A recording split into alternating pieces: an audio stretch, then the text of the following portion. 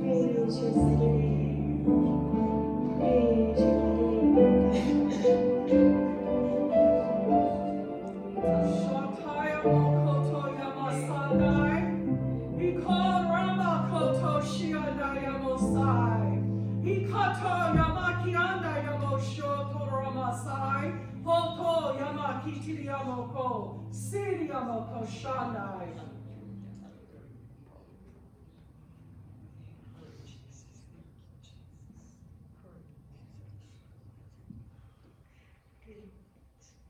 A child has been born. You shall call his name Jesus. Ask the world to look to me. All the hatred comes from sin. I'm with you. Look to me. I'll take you through. I'm Jesus. I am the Lord. And I will perform as I was told to perform by the Holy Spirit. Let my spirit move freely among you. Look to me. I will answer. Believe me. Trust me. Mighty things can be done in my name. And I give you permission to use my name. My name will raise the dead. If you will only yield everything to me. I am the Savior, and I love you.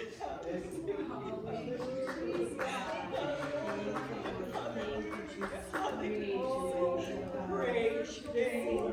Praise your name. We worship you, Lord. We worship you. We worship you.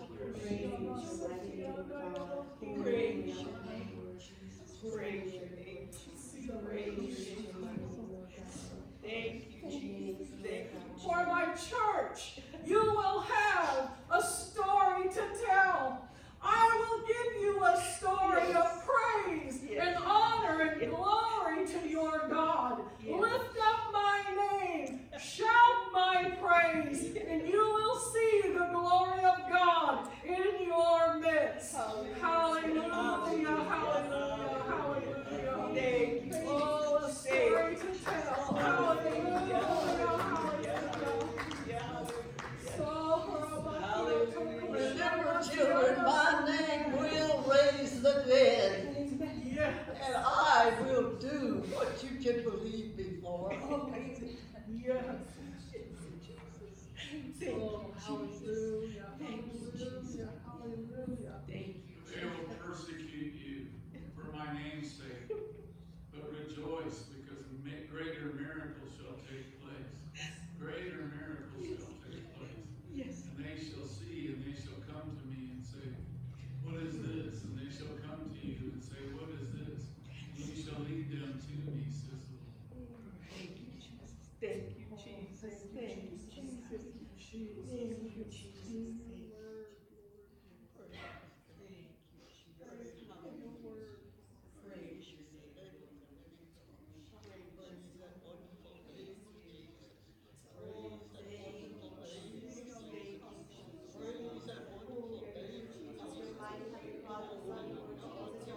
God,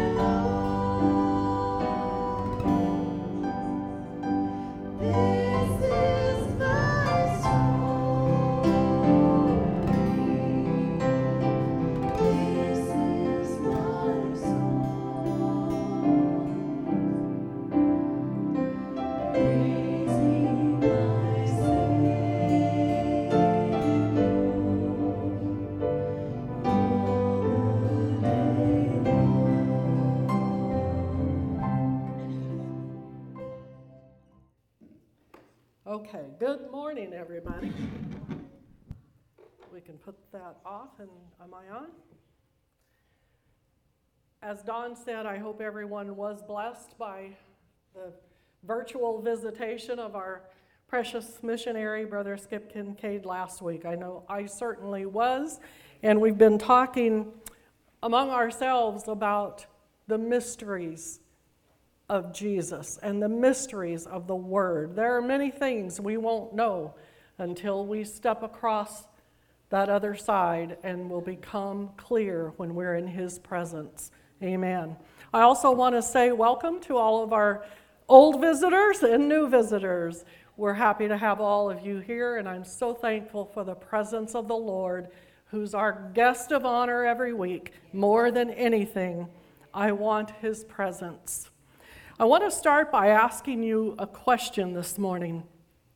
And as you know, I always start out saying I have a bit of a different or weird message. Well, today, I think I have a normal message. It kind of feels that way anyway. So if you will, have you ever had a holy ground experience with the Lord? That's the question we're going to look at this morning. A holy ground experience signals that something very important has happened or is just about to happen. And it's an event that is completely unexpected, unexplainable, and yet undeniable. And according to Scripture, these events are rare, since the words holy ground were recorded only twice. One of them in the New Testament was a repeat of one of the ones in the Old Testament. But even though they are rare, they certainly do occur. We might pray for these moments to happen in our lives at times. We might say something along these lines: God, what am I called to do? What is the purpose of my life? Or what is the next step that you want me to take? I believe that there are a few signposts that we can watch for that will actually help us to recognize when we're on holy ground. It's where the supernatural meets the natural. It's where God, a holy God, partners with us, even flawed and unholy as we may be. He partners with us. And He puts a test before us. Are we willing to accept the assignment that He puts in front of us? I think it's also important to know these things so that we don't miss the significance when it happens. Because these moments shape our destiny if we stop and we take a closer look at what's before us and we accept the assignment given to us. We'll be reading in the Bible this morning in the two places that speak of a holy ground moment. The first one in Exodus chapter 3, if you want to turn there, verses 1 through 5. And then in Joshua chapter 5, verse 15. The Exodus account is the one that Stephen recited to the Sanhedrin just before he was stoned to death in the New Testament. Reading Exodus 3, 1 through 5. Now Moses kept the flock of Jethro, his father-in-law, the priest of Midian, and he led the flock to the backside of the desert, and he came to the mountain of God, even unto Horeb. And the angel of the Lord appeared to him in a flame of fire out of the midst of a bush. And he looked, and behold, the brush burned with fire, but the bush was not consumed. And Moses said these words, I will turn aside now and see this great sight, why the bush is not burnt. He stopped, he took notice, he looked aside to see what is the meaning of this. And when the Lord saw that he turned aside to see, when the Lord saw him stop and look and show interest and want to know what's going on here, God called to him out of the midst of the bush, and he said, "Moses, Moses." And Moses said, "Here am I." The meeting of the supernatural with the supernatural. The supernatural with the natural. And God said these interesting words, "Do not draw nigh hither, but put off your shoes from your feet, for the place whereon thou standest is holy ground."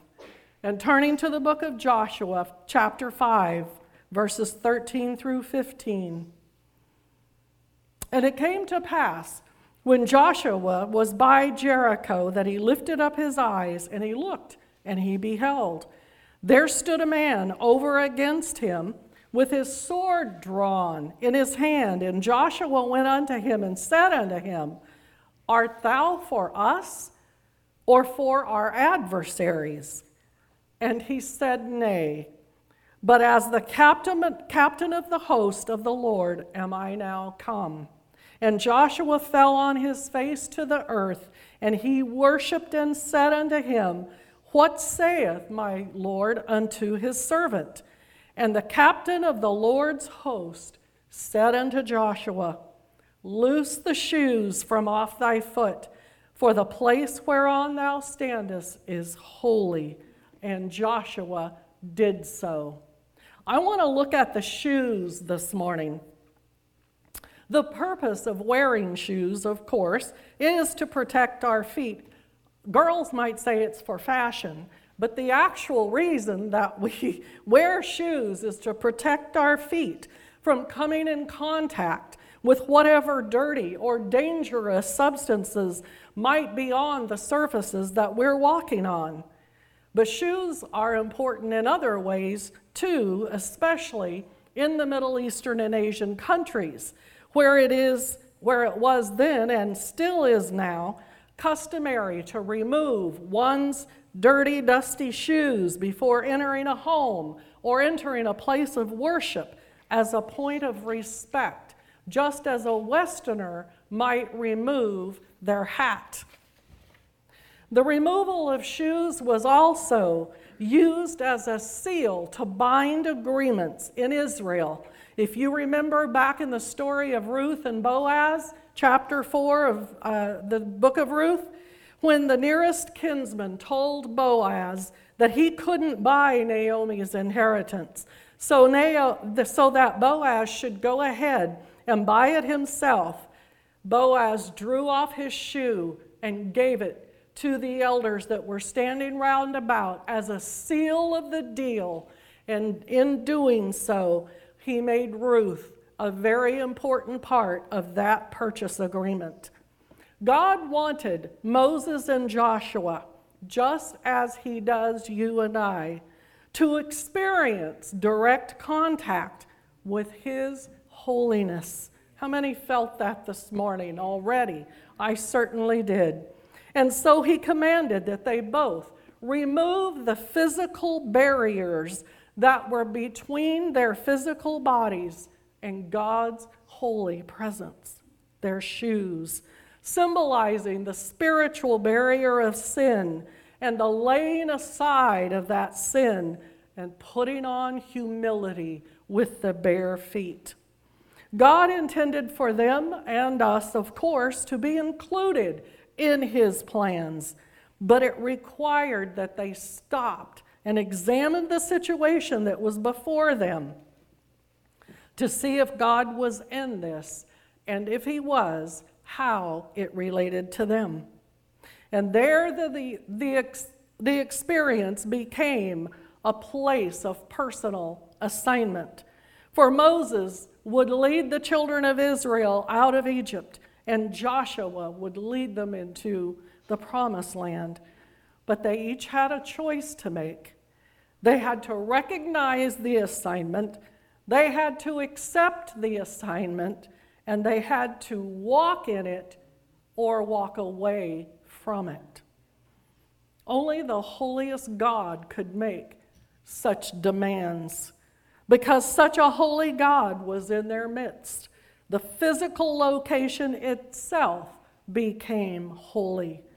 Moses hid his face in humility and reverential fear of God, and later he was told that after the Israelites were delivered, he was to go back to the place, back to the holy mountain Horeb, and build an altar to worship. And Joshua fell down on his face to the ground and worshiped God on the spot with his face down and his feet bare.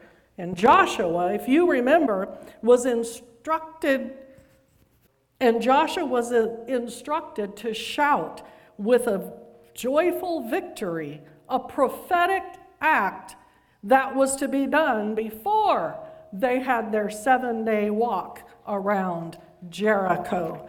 So worship is clearly involved and an important part. I think I'm running out of batteries. But one thing I want to mention and not lose sight of, and I'm going to go to the piano as I say this. Both men were completely undone. And by undone, you understand what I mean. They were overwhelmed by the presence and the holiness of God. But I'm going to tell you a story first. And the story is about the song. I heard this last week. I watched a church service, as I often do on Sunday afternoon. It becomes a long day when I leave here and go home, and I love to watch other church services. And I heard this story, and it so melted my heart. 40 years ago, a pastor of a church in Louisiana was nearing the end of a building program in his church. And they were going to have the opening service in the new building 2 weeks after this happened. The pastor asked his 18-year-old son, who was musically gifted, to write a song commemorating the opening of the new building.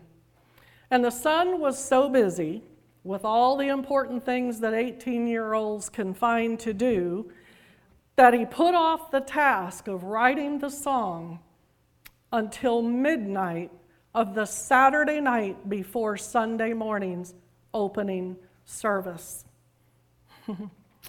So Saturday night he thought, well, I don't want to disappoint my dad or make my pastor, the same one, his dad and pastor were the same person, upset, so I'll go to the church and I'll see what happens.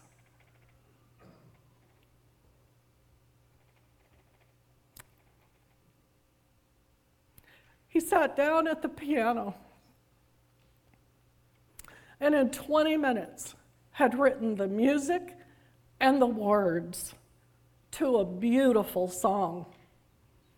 He went back home and he set his alarm for very early the next Sunday morning.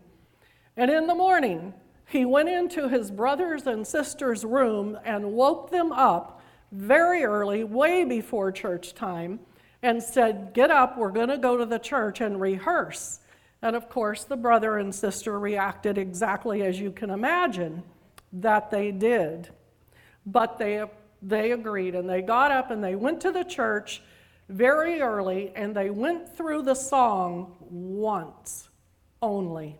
And they had just enough time to run back home, get dressed for church, and get back before the service started. He had taught them their parts, and they were ready to go when the pastor, their dad, called them up to the platform to begin singing the song. When it was his time to sing the song, he began singing these words. When I walked through the door, I felt his presence. And I knew this was the place where love abounds. For it is the temple, Jehovah God abides here, for we are standing in his presence on holy ground.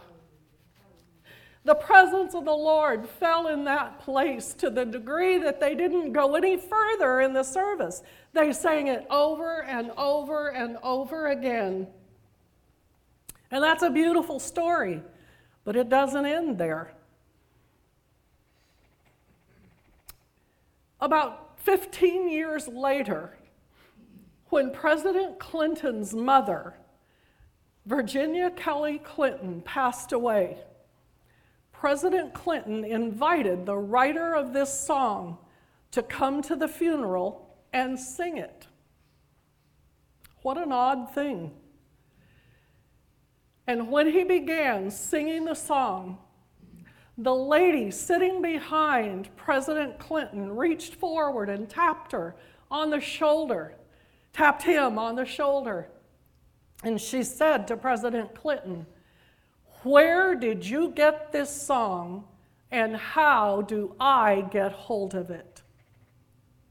Well, that woman was Barbra Streisand, and she did get permission to record this song, and she did a beautiful job of it. I've heard it many, many times. She changed 2 words in it. One, she changed the word Jehovah, because Jews feel that speaking the word Jehovah is too sacred and they don't do it. So she removed that word, and because she's not a Messianic Jew, she removed the word Jesus. But she said of this song that it was the most impactful song she'd ever heard, and she recorded it.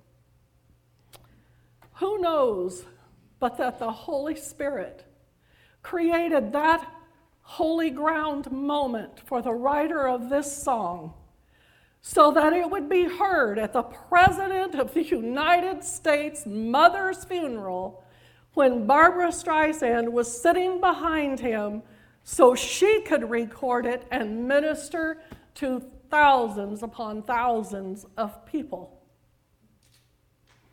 Last year, this song had its 40th birthday, and it's still the #1 requested song at all of the concerts that the writer holds all over the world. And it's said that it's been translated into every major language. The writer's name was Jaron Davis. Virtually a nobody. He lived in a very humble Pentecostal preacher's home in a town of less than 9,000 people in a little tiny one-horse town in Louisiana. If they have horses in Louisiana, I'm not sure. But what an amazing holy ground experience he had. And aren't you thankful that he accepted his assignment at 18 years old at midnight, the morning before the song was to be sang? Jaron has written many other very memorable, notable songs that I'm sure you would recognize. In the presence of Jehovah, I don't know what you came to do, but I came to praise the Lord.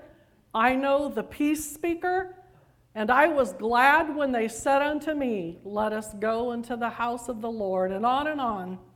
Well, like I said 2 Sundays ago, I was watching a particular preacher that I love to watch, and there was Jaron and Becky Davis on the platform leading worship for this pastor. The preacher stopped ministering to the congregation, and he turned around to face Jaron and Becky Davis, and he said, just stop a minute.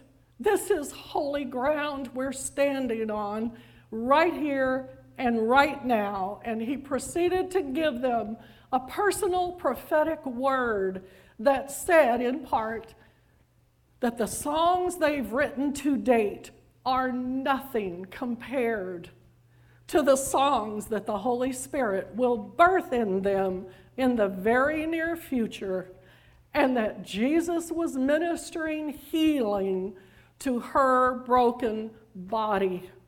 Again, they were totally undone before the presence of the Lord, worshiping and accepting their new assignment of writing new and beautiful, inspired songs. This family has been through so many hardships with family members, finances, physical problems. They never really saw a great success, but they accepted their assignment and they stayed faithful to God. And 2 weeks ago, singing,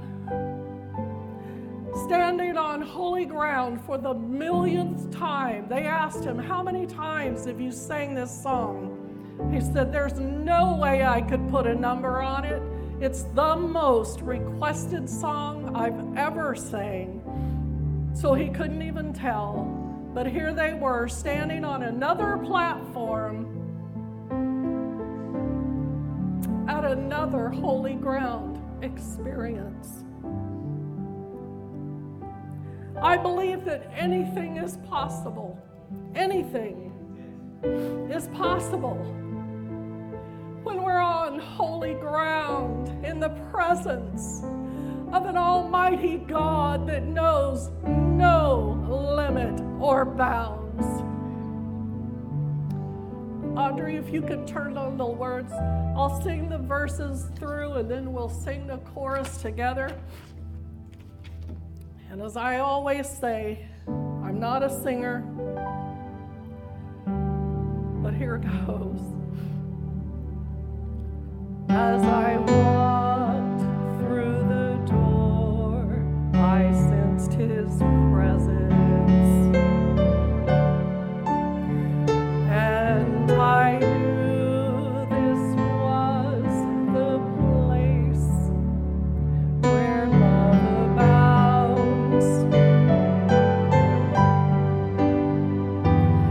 For this is the temple, Jehovah God abides here. Oh, thank you, Lord.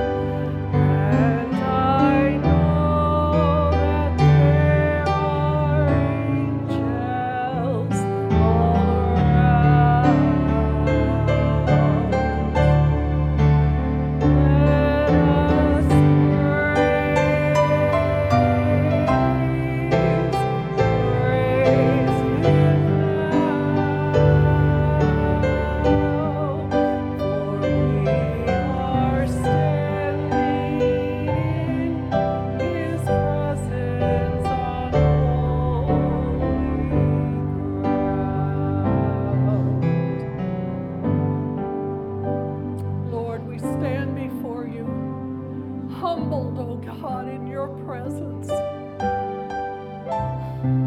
With our spiritual shoes off, Lord, so that there's no barrier between us and your holy presence. Lord, we take the body that you've given so freely, Lord, and we take it now, Lord, in your presence. Let's take. Oh, we praise Jesus now.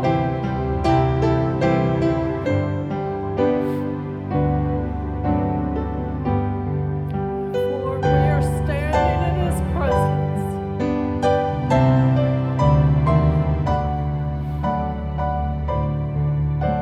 And the blood, Lord. A body can be broken without having total death. But when the blood is spilled, there's no life.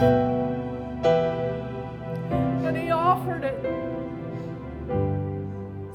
to cover that sin that we couldn't cover on our own. And we thank you for it, oh God. We thank you for sending your Son so that we can stand here in his presence and thank him and give him thanks and praise for that blood that was totally shed by love. For he could have called the legions of angels to free him, but he didn't. He shed that blood for love. Father, we take this blood, the symbol of your blood, Lord, in recognition of that love for us as we stand upon this holy ground today. Let's take it.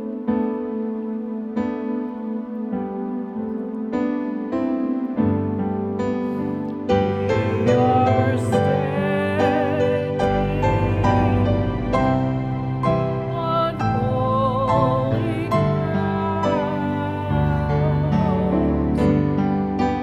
and I know that there are angels all around. Let us praise. We praise Jesus now, for we are standing in his presence. We are standing in his presence. We are standing in his presence on holy ground.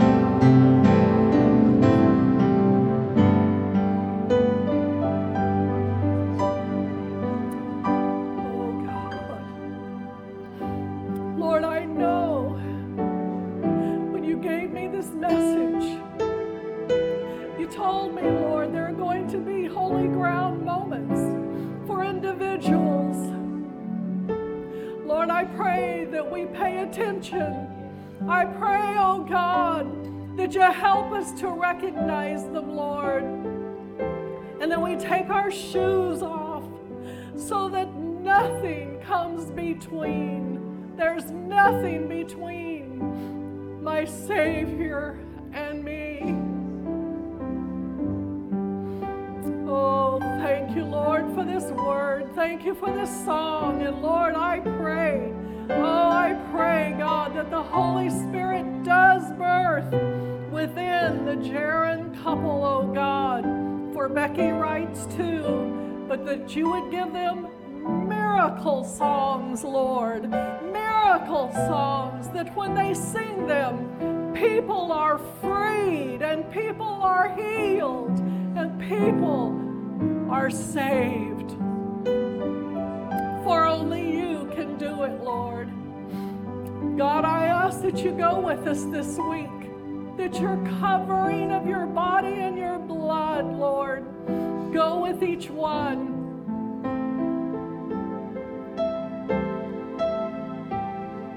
Keep us safe, Lord. Shine your face upon us, O God, the light of the Word, the light of the world, that it may be seen, Lord, on us. And we give you the praise and the glory and the honor in Jesus' precious name. Amen and amen.